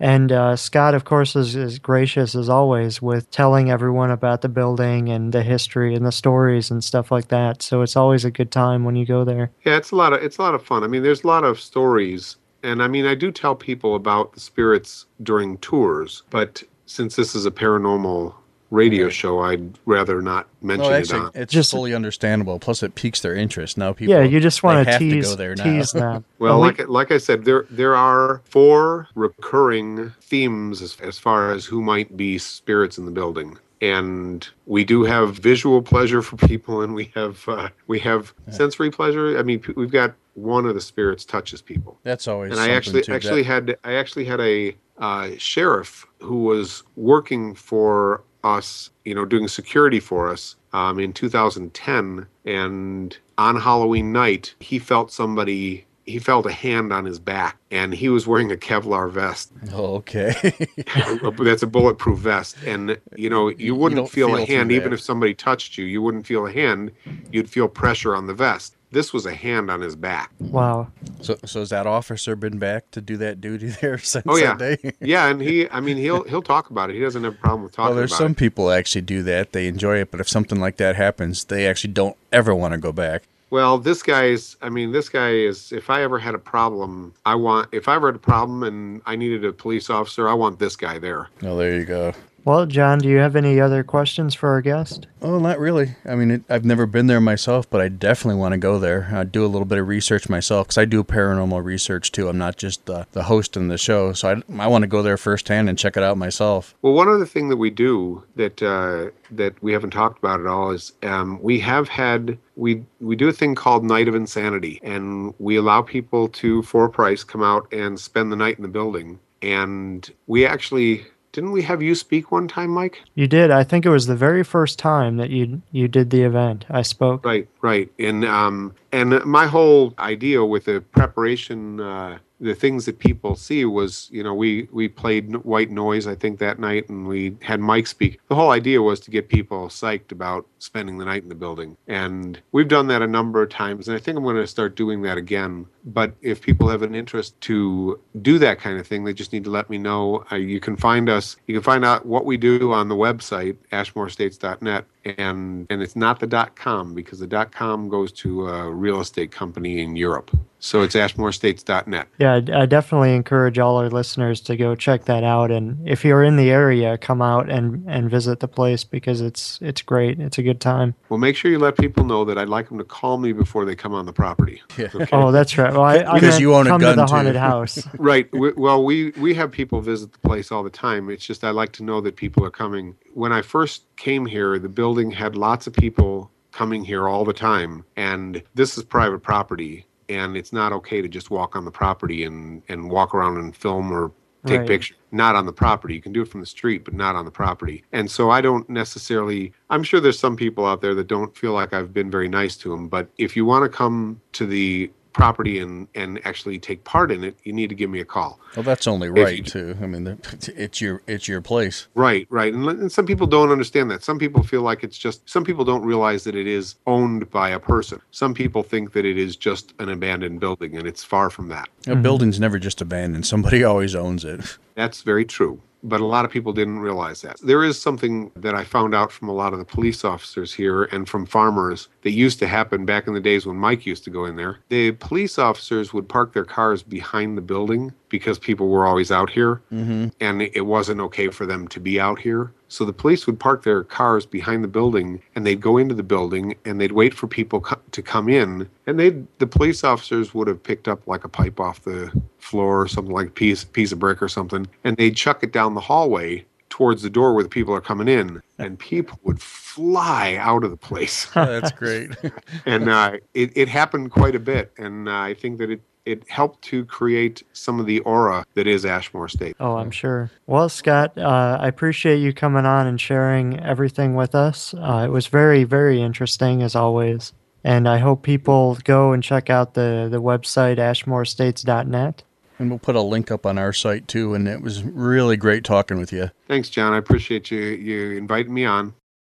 TheEdgeOnAir.com wants to invite you to be abducted. Tune in Friday night starting at 10 p.m. for Thresholds Radio. Host John Stevenson is your guide through the realm of the paranormal with an hour-long radio show sure to give you the heebie-jeebies. Check out UFO-info.com to learn more. It's Thresholds Radio every Friday night at 10 p.m. on TheEdgeOnAir.com.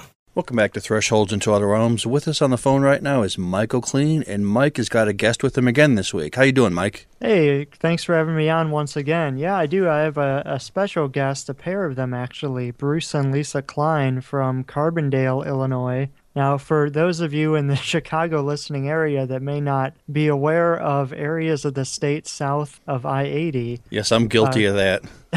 Carbondale is way down in the southern tip of Illinois. And there's surprisingly a lot of ghost stories come from that area, and a lot of very famous ones, because that was one of the first areas of the state to be settled. So a lot of our oldest ghost stories come from southern Illinois. And Bruce and Lisa Klein have written a book recently, History, Mystery, and Hauntings of Southern Illinois. And not only have they gone over some of the older stories, but they've also added a bunch of new places as well, because they are paranormal investigators, and they've been in the local news a lot down there, and they've done a lot of good investigations. So they should have a lot of interesting places to tell us about. That sounds good. They basically do the same thing you do then, too, right about Illinois. Oh, yeah, yeah. And the book has done real well. They've been doing a lot of book signings down there. And so hopefully we can find some people in the Chicago area that might be interested in reading about places, from different areas of the state. And there's a lot of good stories from down there. So without further ado, let's introduce Bruce and Lisa Klein. I believe they're on the road right now. Is that correct? That's correct. Police and I are on the road right now on Route 13, headed between Harrisburg and Carbondale. Oh, that's cool. And you guys just came from a book signing? Yes, we did. There's a local bookstore down there, the Book Emporium, and we're there for a book signing, and book's doing very well down here. Oh, I can imagine. And just so our listeners know, how did you guys first get into paranormal investigation? I know that your interest in the paranormal probably went back long before you started investigating. So, kind of give us a little story about that, about how you got into it. Well, it started back in the mid to late '60s when I was in junior high school, grade school area. And back then, a TV show called Dark Shadows was very popular. Oh, I used to love that one myself. Oh, yeah. Yeah, we'd rush home from school every day at 3 o'clock just to watch it. So anyway, I had a backyard treehouse, and I started a club that I called the Gaslight Ghoul Club. And we would meet on weekend nights and just tell ghost stories or something about vampires or werewolves, just try to creep each other out. And had a great time with it. That's how it started back then. And, of course, later on, college, careers, marriage, family, that took precedence. But about 5 years ago, my wife and I decided to start up another ghost society. We called this one the Little Egypt Ghost Society. And the way we came up with that name is the southern part of the state is actually known as Little Egypt. And that came about in the early 1800s. There's some crop failures up north, so people in Chicago and that area had come down to southern Illinois for grain just to feed their families and their cattle. And they went back to the Bible passages where Joseph and his sons went down to Egypt to get the grain to feed their families. So that's how southern Illinois got to be known as Little Egypt. So we chose that as the name of our group.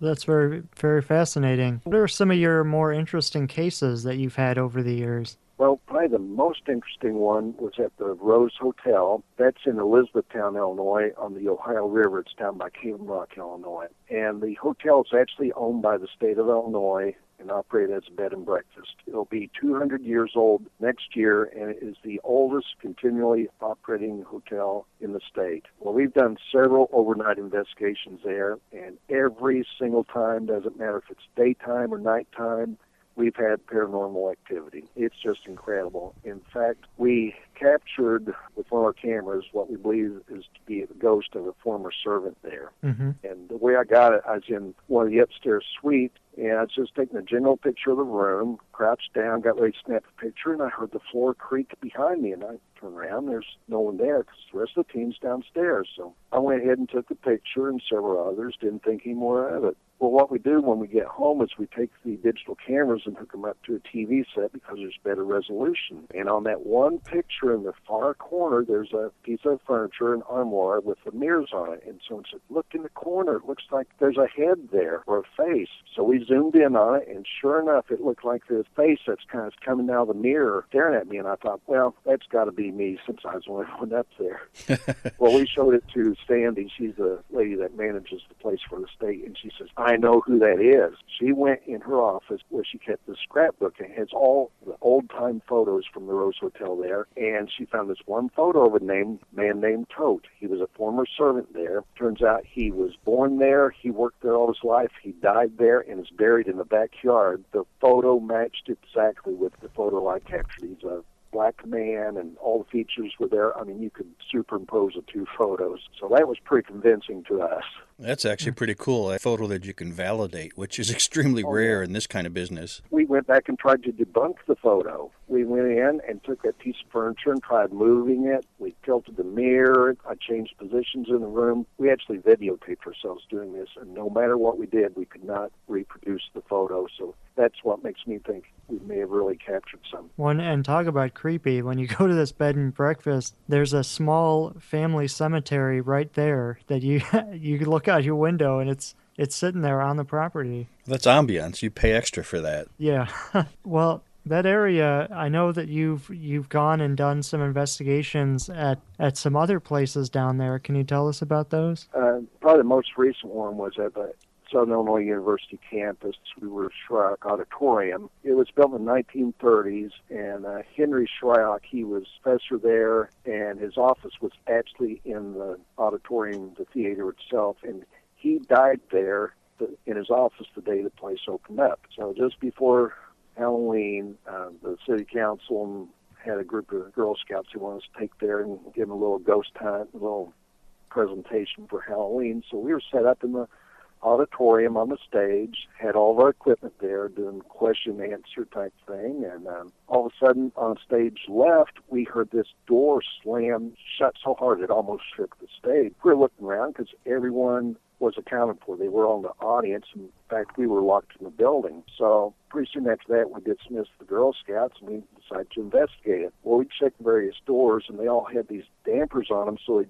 closed real shut. It was impossible to slam, but we found one door that would slam like that. The thing is, it was locked. It was barricaded on the outside because they just regrouted the sidewalk, and on the inside it had the yellow caution tape where no one could get through it anyway. So we think, for whatever reason, it may have been Henry upset that we were there or curious, or I don't know, but the door slammed, and like I said, we could not account for it. You had to actually have a key to open the door. Well, that's interesting. That's actually a known fact, too. A lot of times if a spirit seems to be upset with you, they'll pound on a wall or slam a door or stomp their feet.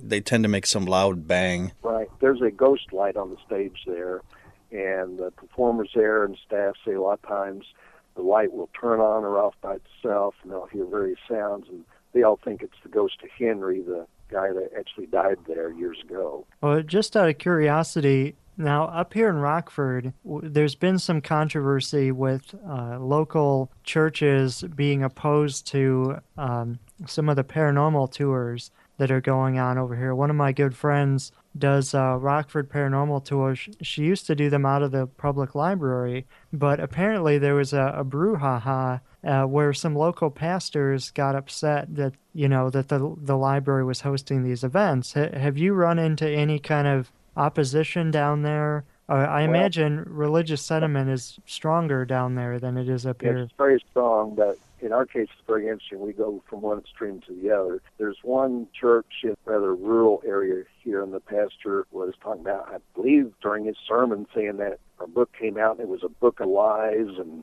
we're dealing with the devil and that sort of thing. And obviously, how nice. Never even read the book, because our book's mainly history and folklore. Yeah. Not a very good review. Now, the other extreme, we have a pastor of a Christian church in Vienna, Illinois. He's actually a member of our team, and he promoted our book during one of his sermons.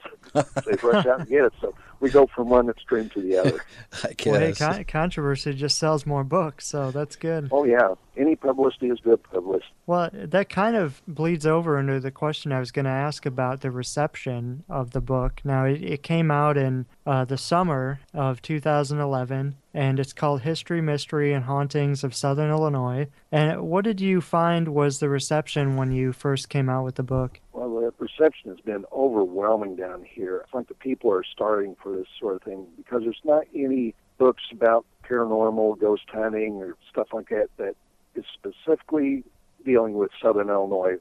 And by Southern Illinois, I mean I-64 and south, the extreme southern part. So people are really eager because there's only been just a few other books. One came out in the 1930s, and then there's another book came out in the early 60s, and besides those two, there's nothing specific to our area. So people snatch up this book as soon as it comes out. Yeah, it's that's one of the things that I liked about it is it really updated that, and I'm honestly surprised because I know that Troy Taylor has written a lot about Central Illinois and other parts of the state, but even he hasn't done very much about the deep south there in Southern Illinois. So it's a good addition to the literature. We've had a great time doing it too. Like I said, we've traveled extensively throughout Southern Illinois, interviewed a lot of people, done some of our own investigations and research at historical societies and old newspapers, and there's just so much information out here that people don't know about, and they're eager to read about. Yeah, especially the people like Mike was saying up here in the Chicagoland area. We don't know about anything in that way. I'm afraid to say that. I've lived in Chicago my whole life, and I don't know any of the stories of that area you're in, which is kind of a shame considering I've lived in Illinois my entire life. Right. Well, we got a lot of Chicago people that attend Southern Illinois University in Kerndale, so hopefully they'll pick up copies of the book, take them back home to Chicago, and generate some interest up that way. Yeah, there you go. go. Oh, yeah, definitely. Now, you're working on a new book, is that correct? And can you tell us a little bit about that? The new book, we were going to originally expand the area into like Kentucky, Missouri, Tennessee, some from Gettysburg and all that, but we've actually found we had a lot more information on Southern Illinois specifically where we can make just another complete book about this area and wait for a third volume of the surrounding areas. Oh, can you tell us a little bit about some of the newer stories you'd like to add? Yeah, as long as you don't steal them for your book, Mike. Lisa has a couple things to add. Here's Lisa. Okay. Hi. Hi. Hi. You guys were asking about some of the stories in our newer book. One of the stories we're going to be putting in there is about a house we did a investigation in Murfreesboro, and the couple had been having some problems, and they had a pantry. The house had been redone. I think the house was built, back in the 60s, 50s, 60s, somewhere in there, and the lady that lived there actually lived there when she was a small child. Then the house sold, and long story short, she has reattained the house in her name now. And she went in, they've redone everything, and in the pantry, she said before when she lived there, she said she had off and on little creepy things, but she never thought anything about it. And we went in, did an investigation, and immediately I went to the pantry and asked them what the deal was with the pantry. Come to find out, there was a little girl. I guess at one time there was an older gentleman that lived there, and he was very punishable to small children. But little girl was in the pantry, and I had told them, I said, well, just take in the pantry and just put like a teddy bear or a doll or something. And they put some chalk in there, and they put a teddy bear in there. And when I first went in there the first time, the pantry itself was just like dark and dreary. It was awful. And so we went back a couple weeks later, and you could tell a difference in it. So there's still some things. It's still an ongoing investigation. We keep in contact with them, and so far everything's been a little bit quieter for them. So that's one of our stories we're going to be putting in the book. And then I'm originally from Galatia, Illinois, and I have various stories throughout Galatia. One of the stories, my grandmother is 96 years old, and I recall back in the early 70s this actually happening, but Grandma knew the lady, and she had actually killed her husband. And everybody jokes around, it's a big joke around the area, but it's actually a true story. The lady actually killed her husband. He was cheating on her, and she killed him and actually cut him up and fed him to their hogs. That's not really funny, but we're laughing. No, yeah, I know. But that was the story, and it still generates around in this area. It's a big story around this area still yet, and it's out in the country, and it's a rural area. And the lady had recently died back in the 80s, so, it's kind of died down a little bit, but the story's still out there. And actually, the true story about it is Grandma had talked to me about it, and she said the man was actually seen at the train station in Marion, and they think he actually fled Southern Illinois. He was in with Charlie Berger and the Shelton gang, and he was kind of running back and forth between the two gangs. And so I think instead of him actually getting killed by his wife, so it generates around here, it actually was he actually fled Southern Illinois. So I like the other version better, where he was fed to the hogs. Yeah. Well, who knows? That could have really been happening, but it's another mystery.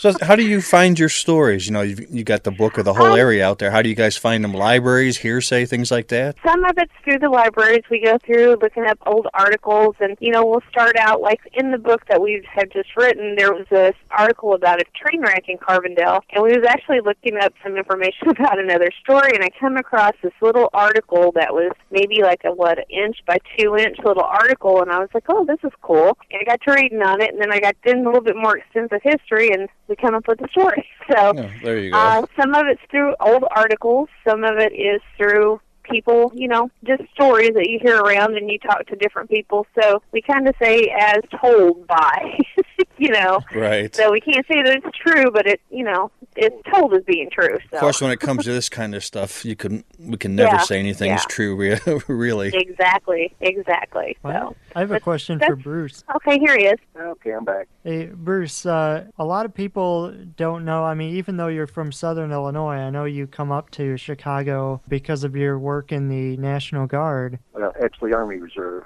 Or Army Reserve, sorry. And you've been to Bachelor's Grove, right? Yes, that's true. And so to now me, that's one of the creepier areas. Yeah, tell me about it. You had an interesting experience there, didn't you? Can you tell us a little bit about that? Yeah, generally the rule is when you go out on ghost hunts or investigations, you never go alone. You should always have at least one other person with you. Exactly. Well, I violated the rule one night, and I went to Bachelor's Grove Cemetery alone. Oh, okay. It's something I will never do again. You had a death wish. Anyway, it was during the winter. There was a fresh snowfall on the ground, so I parked at the Forest Preserve across the street and hiked back there, and there's no tracks in the snow. I mean, I was the first one back there since the snowfall, so walked in there, got in the cemetery, and I'm looking around, and it's just really eerie, and all of a sudden I hear these voices kind of like chanting all around me, and there's no one else there. Couldn't figure that out, and I'd see like little lights bobbing around through the forest just outside the fence line. I couldn't figure that out, and just got this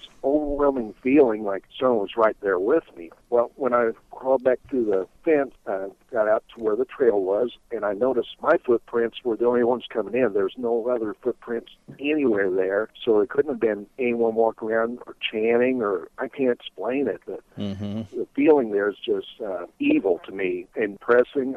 I had no desire to ever go back. That place is creepy, but other times you go there, it's just like it's a walk in the park.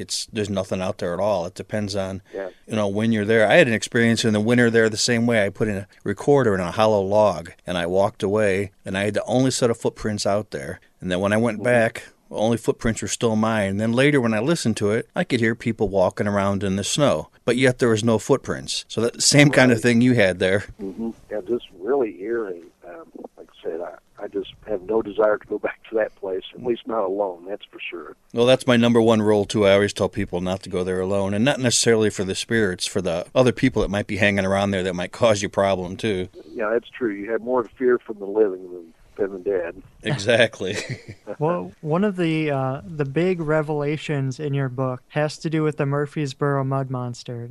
Some of our listeners probably remember that. It was in one of my top 10 lists. It was the top 10 strangest creatures in Illinois or something like that. Yeah, I remember that one. But you have the real story behind it. Now, a lot of people think that it's a genuine Bigfoot-like creature. Can you tell us what it actually was? Yes, I can. It was a total hoax. In fact, I'm personally acquainted with the man that did it. This took place in the late 60s, and this man, he was a young man at the time. He was real big into amateur movie making, special effects, that sort of thing. So he got with a couple of his buddies, and they decided they would pull a prank on people that would go to Riverside Park and, like, the Lovers Lane, be parking. So they made this hairy suit, like a Bigfoot-type monster, and they took river mud, and they caked that in the fur, and they made special boots that actually had the monster's footprints, so they could walk through the mud and actually leave the footprints there. Oh, how cool. Then they went to their garage and concocted this special stink juice that we called OD Sasquatch, and it was just horrible smelling thing. And they also recorded a recording of this horrible monster-like screaming screech thing. So anyway, one night they went out there, and sure enough, there's a couple parked there on the Lovers Lane area. So they came out of the woods with their their huge Bigfoot suit with the mud spattered on it. They sprayed that OD Sasquatch stink juice around, hit the sound effects with the screeching and all that, and the people got so scared they floored the car, blew gravel everywhere, and went straight to the police department. Made the report of this creature out there by Riverside Park. Well, the police went there. They even took a K-9 unit out there, searched the whole place, and didn't find anything, but the dogs got the scent of the stink juice, and there's a barn there. They just refused to go in, and I think it's because the stink was so bad. Well, anyway, this man and his buddies got so scared because the police were there, they thought they were going to be arrested and get in all kinds of trouble. They got rid of the suit, just never did it again. But like any good story, it snowballs, and after that, there were sightings all over the place. Now, there's several books out there tell about the mud monster. It's on websites, but a total hoax. That's cool. That's funny. That's actually great. You got the inside story, too, because these things do tend to take on a life of their own.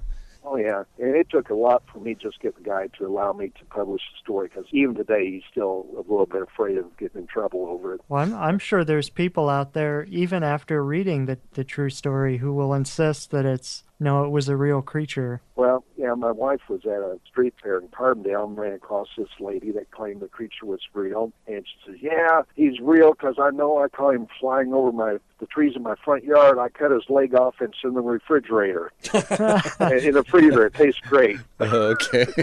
So you get all types here. Maybe the police ought to visit that lady's house. Yeah, no kidding. Yeah, check on that refrigerator. Yeah. This may be a question that Lisa might be able to handle Might more. put Lisa on here. Yeah. I know in your book you have a little section in there about this old crab orchard munitions area, and I'm kind of curious about that. Can you tell me more about that place? Actually, Bruce had wanted me to go out there and take some pictures, and my youngest son went with me. We went out there, and well, what is it, first of all? Actually, Bruce could tell you a little bit better. It's an old Army thing. He could tell you a little bit better about it than I can. Okay, during World War II, they had a huge munitions plant here in the Marion, Carteret, Crab Orchard Lake area. It was called Ordill, which means Ordnance of Illinois, and they would make the bombs that B-52 bombers would go over Europe with and bomb all the towns. And they had an Army training camp there. It was just a huge military complex. And they had bunkers there where they would store the munitions, and there are actually some still stored there. And it's Olin Western. They still make military munitions for, I think, tanks or something out there. So it's active to this day. Anyway, here's Lisa. All right, so now you know the history about the place. Bruce had asked me to go out and take some pictures. We was going to kind of start, writing a little story about the area. And I went out there, like I said, with my youngest son. We went out. It was probably about 4:35 in the evening. We parked the car side the road, and I got out and started to take pictures, and I took two different cameras with me. Neither of my cameras would work. The first one, I got my small one out, and the batteries immediately went dead. And I thought, okay. So I got my big one out, and it was like something kept blocking, how you go to take a picture, and I thought I had left the lens cap on. So I went to take the lens cap off because it kept just showing black. I could see the picture, but then when I go to take a picture, it would just something was like the lens was on or something. It would just be black. And I took a couple, and it kind of looked like, finally when I was able to take the pictures, it was like there was something in the way of the lens, but I finally got some pictures. And we got back in the car, and me and my son was sitting there talking about it, and he was asking me about it, and I told him, I said, well, Bruce had said it was an old Army place, and I was trying to explain a few things to him about the area. And I looked up in the rearview mirror, and I seen a dark shadow, and I looked at my son, and he had this funny look on his face, and I was like, Ryan, I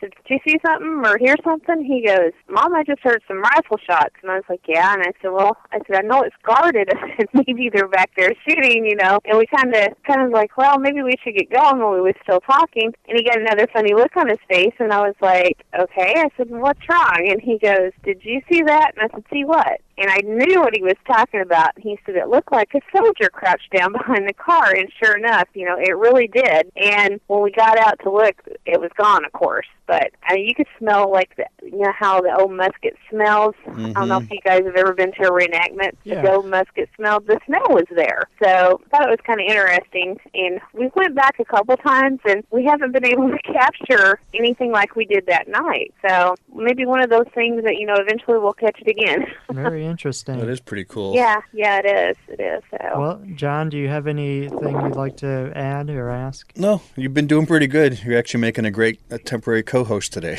Oh, good. Well, that's pretty much all I had.